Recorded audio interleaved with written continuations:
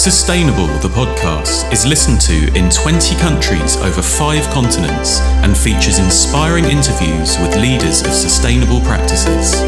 With your host, Tabby Jane, CEO and founder of EarthSelf, creating a global movement to educate leaders and organizations on the transformative power of nature-centered business. In episode 58, I spoke with Otto Ruchlin, founder of Peer Accounting Services in the Netherlands, on the importance of diversity in the workplace. Today, I'm speaking to Robert Eden. Robert Eden is the co-owner of Chateau Maris, a biodynamic wine estate located in the south of France. Robert has lived in France since 1994 after travelling in Australia, Italy, Burgundy, Spain and California, where he worked with renowned winemakers. Since 1997, Robert has pursued organic and biodynamic viticulture at Chateau Maris. Robert has been actively involved in the protection of the environment, going so far as to build the first hemp cellar that passively consumes CO2. He regularly presents on the advantages of biodynamic viticulture and the importance of taking steps to reduce the impact on the environment in the wine industry. Welcome, Robert. It is great to have you on Sustainable today. Thank you. So, can we start by getting you to tell us the story behind Chateau Maris and why you decided to run the vineyard on biodynamic principles? Yes, Chateau Maris we bought in 1997, and it is what is known as a village domain. That means to say that it has a house in the village and its vineyards are dotted around the outside of the village. So it's not a beautiful chateau with rolling vineyards surrounding the chateau. This means that as a property, it didn't appeal at the time in the late 90s to the foreign tourist buyer in the south of France. But it did appeal to me because the vineyards dotted around the village had slightly different altitudes, slightly different microclimates, slightly different ecosystems. And I rather liked being able to have grapes coming from different parcels of different vineyards dotted around the village. And it was that led me to make rather a quick purchase because nobody else wanted it. It was relatively cheap. To be honest with you, I'd been working in the wine trade for, some 17 years prior, and I thought I knew what I was doing. But I realized quickly afterwards, in fact, in the 1997 vintage, that the grapes that I was tasting, because I go around and before we pick the grapes, I actually walk the vineyards and taste the grapes to see if they're ripe and how they're tasting. They tasted disgusting. And so I said, well, what's going wrong here? And then I started to look further. Then I started to do the work which I should have done before purchasing. And I realized that the soil was in very bad condition.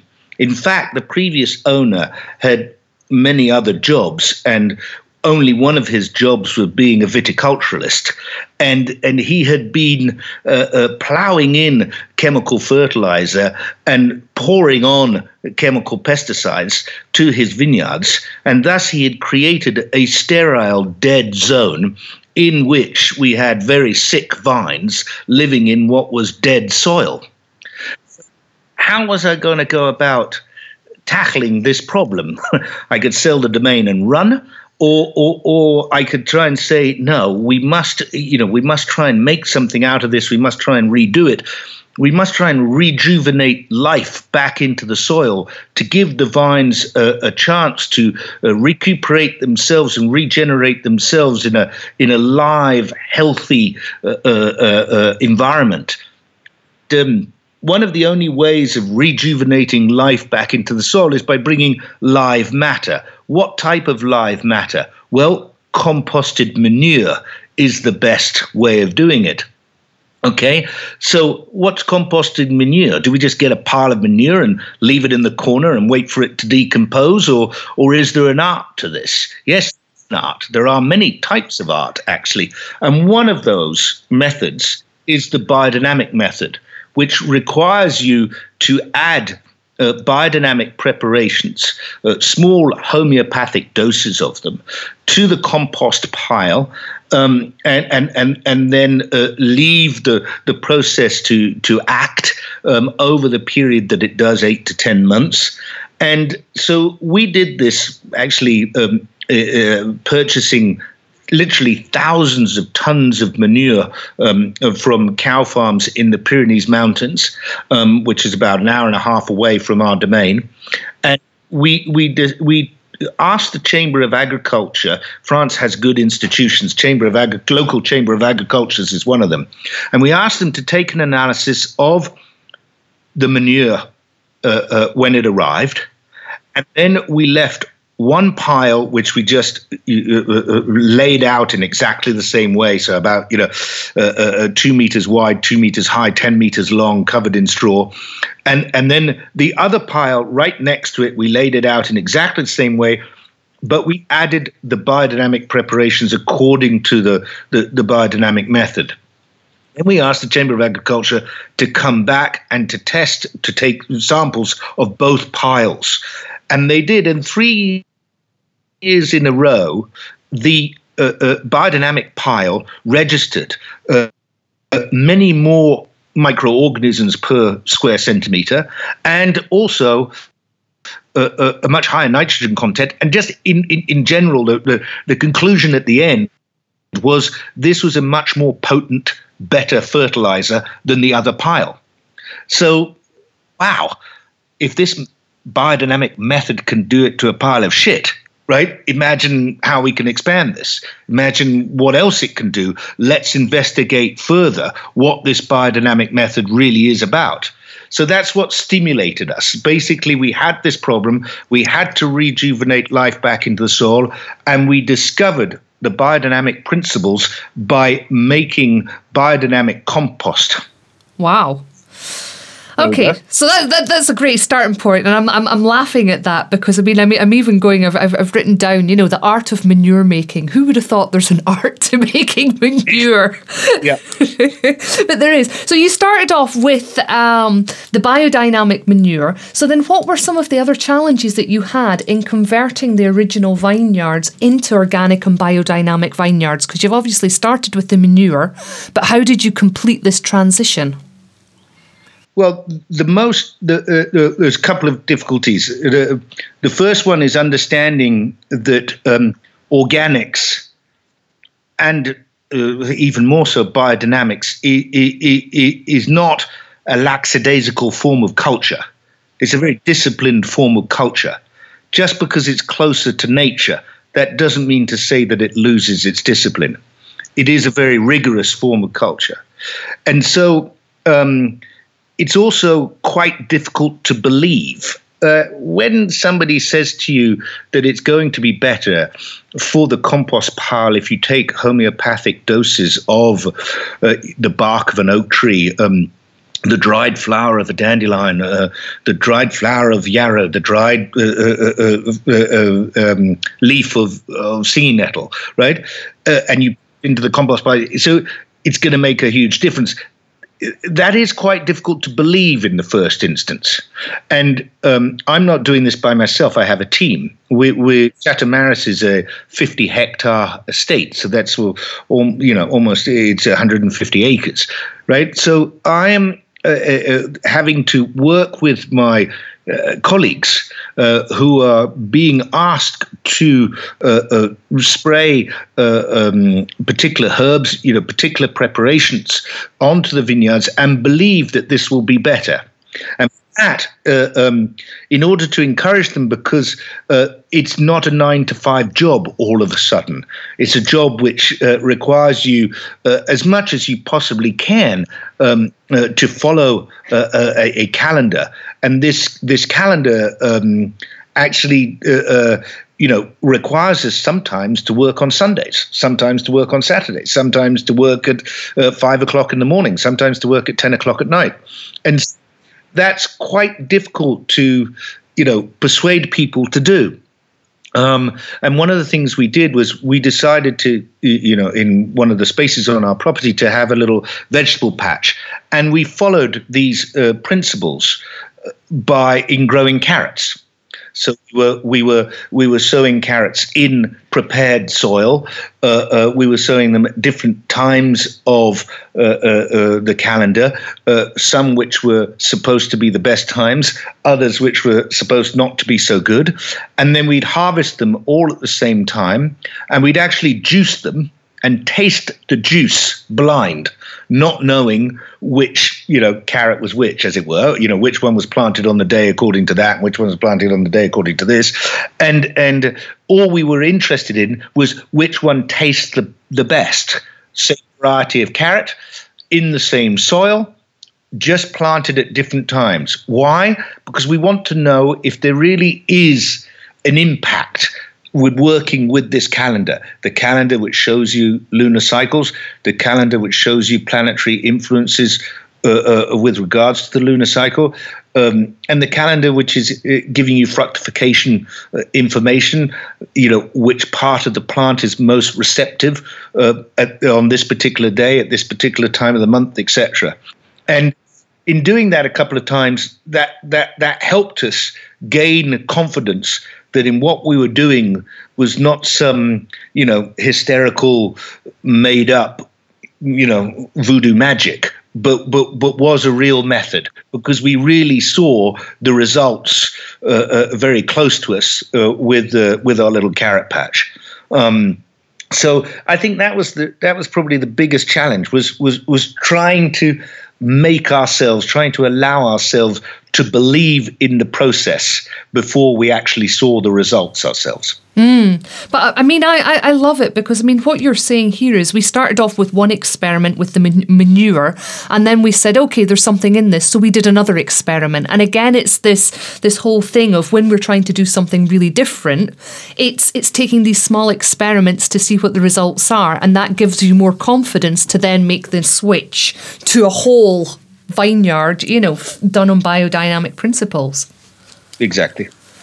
No, I love that. And I also love what you say there. It's very disciplined. Sometimes I think we have a perception that when we're talking about things that are more natural and closer to nature, there's they're not as disciplined and there's not as much work and rigor that goes into it. And I think what you're highlighting there is when we are working in the rhythms and in harmony with the natural environment, sometimes it can be more challenging to do so.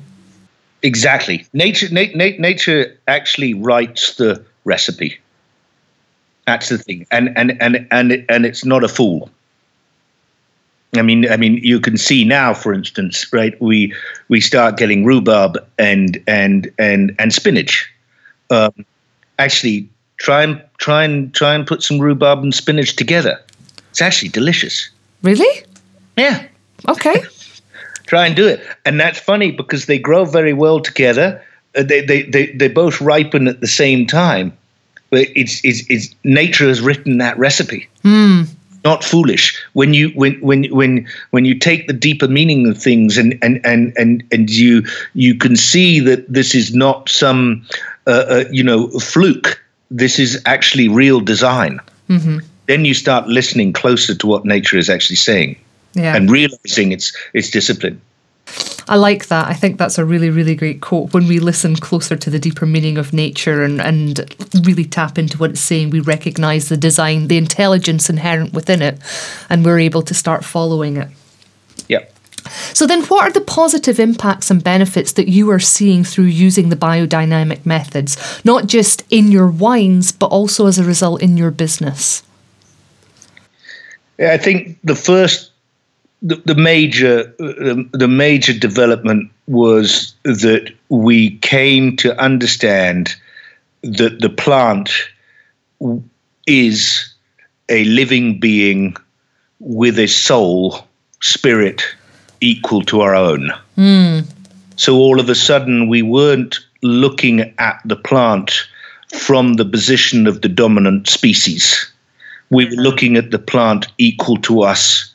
We were looking at the plant, understanding its sensitivity, understanding its potential of sensitiveness, and that really opened a whole new chapter in all our lives.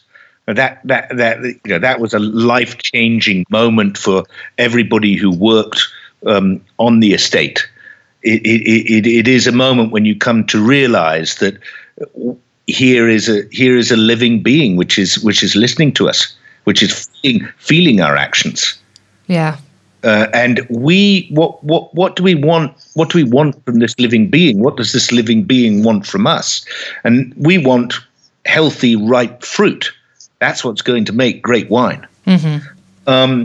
So that was a huge step, and it changes your view on nature as a whole, but it changes your view in particular on individual plants and individual plant life and how they may be connecting to other plants and how they may be feeling from what you the actions that you are taking on the plant itself or in its surrounding environment. And then as a business, it expanded us into a more awareness of our own community, awareness of our own local ecosystem.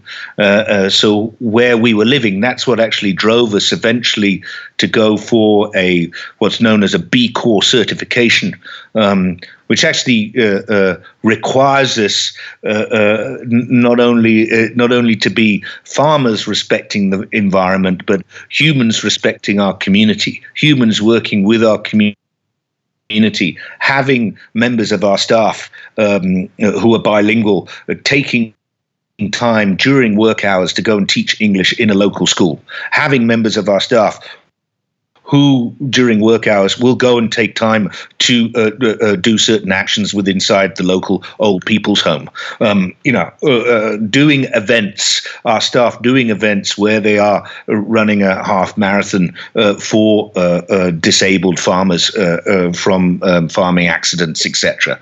So I think that's the way it first of all, it woke us up to the spirituality of the plant, if you like. It brought us literally down to earth, understanding that vines were no longer a production unit, but actually, very true living beings with a feeling similar to our own, and that we were no longer the dominant species, and that we could extend this understanding into our community. Yeah. It's really kind of quite powerful when you're talking there, because I know for some people listening to actually even think of a plant as a living being with a soul and spirit of its own is kind of quite a big stretch. And you're talking about that was, as you were working with the plant, that was your biggest shift. But what I'm hearing from this, it's almost as if what the plant has then taught you is, well, here I am within my ecosystem as part of a community, and there is this balance and there's this relationship. And if you want to work with me, you almost have to do the same thing. Yep, exactly right. That's exactly it. And it's great to be able to understand that you are no longer the controller. That you are just part of the system, and hopefully helping with your actions and the actions that you are taking. You're no longer the driver of the destiny of all, right? You are just simply part of it, and everything is giving you responses and helping you as well. So it's not a one-way dialogue. Yeah. Very much an exchange. I like that. So it's a true partnership, what you're talking about, and that's been the biggest shift into your business, a true partnership and recognizing that we're all part of part of this system that's functioning together. Yep. So then you have also built, and I mentioned this to you, I'm really excited about this, you've also built an environmentally friendly, carbon neutral hemp brick cellar, which is the first of its kind in its world. So how did you get this idea? Why were you inspired to do this? And how does this contribute to the sustainable winemaking that you're doing? But also, how does it contribute to that idea of being part of the system and, keeping that balance and that dialogue and communication within the ecosystem? Well, it started from I had built a cellar, and I realized that I wasn't feeling good inside the building, and especially at harvest time. And it was pretty simple reflection at that time to understand that well, here we are cultivating in the way we're cultivating. It is wrong to treat these grapes in this particular way, bringing them into this environment. That's why I'm feeling the imbalance. So I went on the search for what I wanted to build was a neutral space. I didn't want any external, chemically made, man-made, energies coming in, interrupting a natural process, which is fermentation, after all. So how was I going to do this? And I researched a lot of different methods and ideas. I was also looking to try and push myself to really make sure that the result that we chose was a 360-degree respectable result, i.e., it wasn't only respectable once the building was up, but actually the whole building process was also respecting the environment. The whole origin of it was respecting the environment. And eventually I met some people who were working on hemp bricks, and they were using the straw from hemp, which they dedusted. Then they were adding lime, hydraulic lime, and then they were mixing that with a molasses-based fixer, and then pouring that through a mold, and then leaving the brick to dry. And the brick it still acted as a fill-in, if you like, of the building. It was the insulator. It was the wall of the building, but it wasn't the support structure. The support structure is wood, and so we're looking at this method. Anyway, we decided to go for it, and the properties of hemp are very interesting. It actually remains alive. It breathes. It exchanges. Its U values and its R values are exceptional. It has very good acoustics inside. It feels good. And I like the idea that I could have this building and have no air temperature control systems running on the inside, so that in actual fact the air on the inside was not being modified by a mechanical energy consuming process. I like the fact that it was coming from hemp. Hemp, very easy to grow, very good for the soil. No pesticides needed, no fertilizers needed, no irrigation needed in where it was growing. I like the fact that we were using the waste product, we were using the straw of hemp, so all the other parts of the plant had been used, so we're using the waste side of it. I like the fact that afterwards the brick itself, which it is doing now with inside the building, where it has a lime render on the outside, is actually carbonating, and therefore it is hardening, and therefore it is consuming CO2. So I like the fact that the building itself with hemp and wood is, for all intents and purposes, a vegetable building. We can pull the whole thing down tomorrow, cut the wood up and reuse the wood for some sort of energy form, or burn it, or reuse the wood for other support structures or whatever. And we can just break up all the bricks and plow it back into the vineyards. In fact, it'd be good for the soil. So I like that fact. It's a totally recyclable building. It's a vegetable building. There's no metal support systems. There's no conductive metal inside it. It's a completely neutral space, regulating its own temperature. So all that led me to build this building. Yes, the first of its kind in the world, and yes, it was an interesting experience. I can imagine. There were some ups and downs, shall we say? But I wouldn't suggest anybody to be a pioneer. Copy it, much easier. But we made it, and it's standing, and it works. And we're happy. We're happy in it. We believe the juice is happy in it. The wine accolades which we've received from a third party have grown since we've moved into this cellar. They've got better and better, so that's encouraging as well. We're in we're in a lucky space. Actually, we've got a beautiful natural building which uses very little energy, used very little energy to build, and seems to be a space which respects all the actions and the processes which we're taking in the fields. Yeah.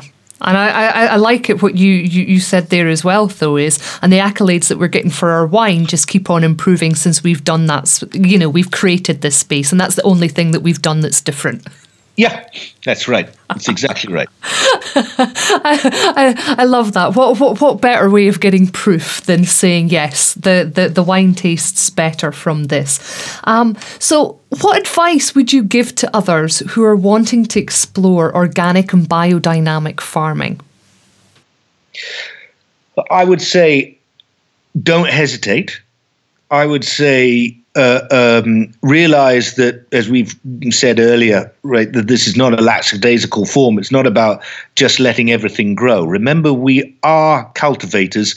Remember, we have been cultivators for several generations. That means to say that you can't just leave the safe door open and let things grow and see how it happens, right? You are part of the system. Don't forget that. It's just rearranging your part. It's readapting your impact.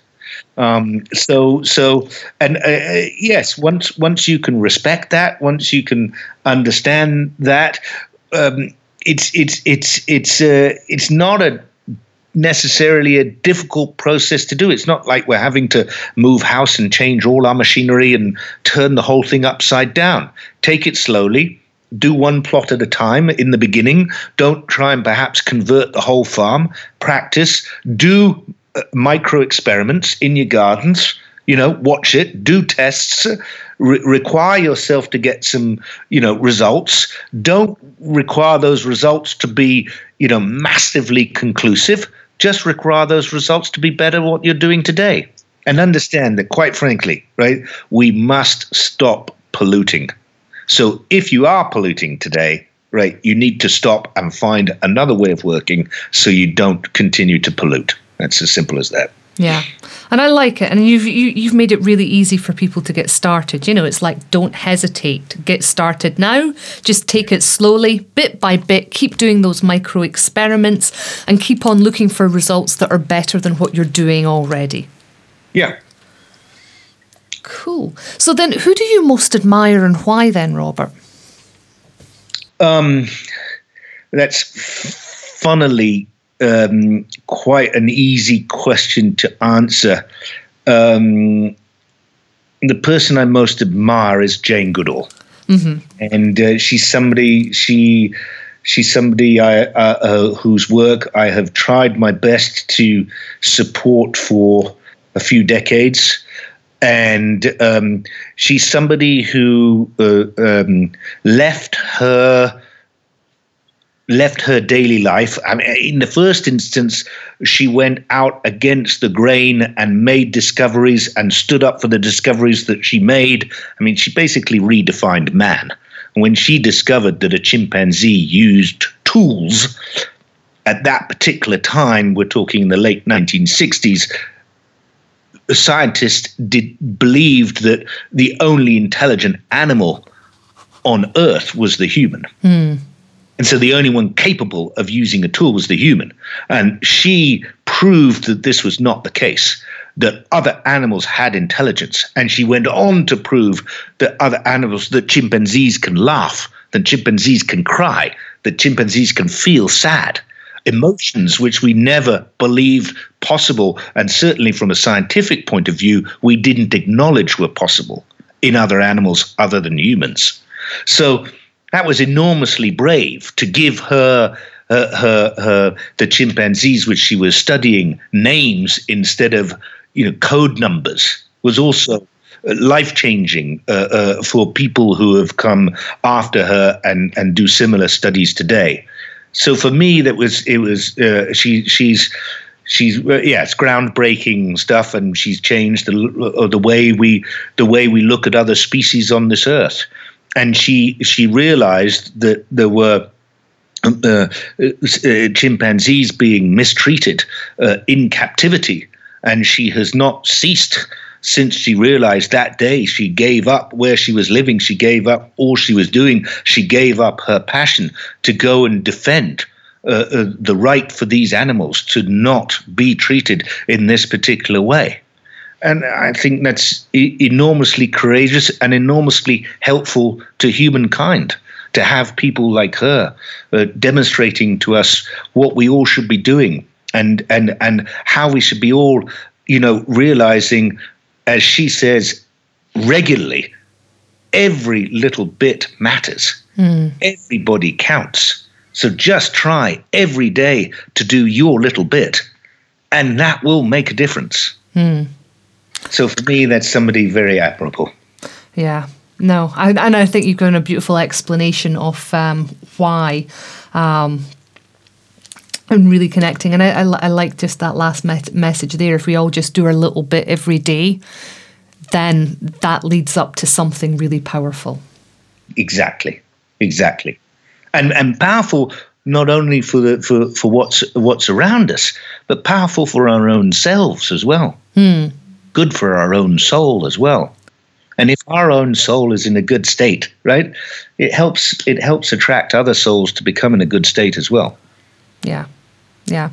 And it's fascinating because I studied, my background is in eco-psychology, and one of the common assumptions within that area of study is that, there is this interconnectedness between humanity and the earth, and whatever is happening within humanity is also happening within the earth. And I'm very much hearing that kind of come out from what you're talking about. If we focus on what's good for our soul, we help other people own what's good for them, and then we help that as a turn out to be good for the environment as well, through this symbiotic relationship, this partnership that we have with the ecosystem.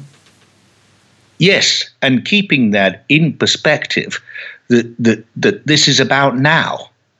That if there is a magnetic shift, if there is some different action which takes place within the cosmos, that is beyond us, right?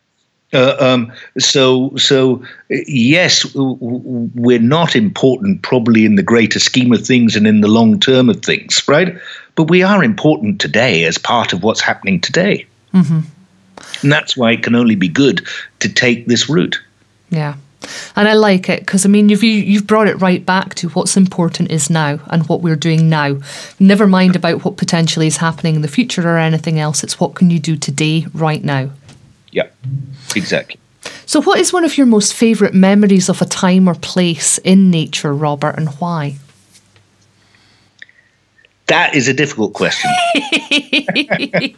That is a difficult one. That is a difficult one because perhaps there are so many, but I think that, and I've been lucky in that, you will often find that even looking in books that vines do grow in absolutely astonishingly beautiful places. So I've been very lucky to witness a lot of extreme natural beauty.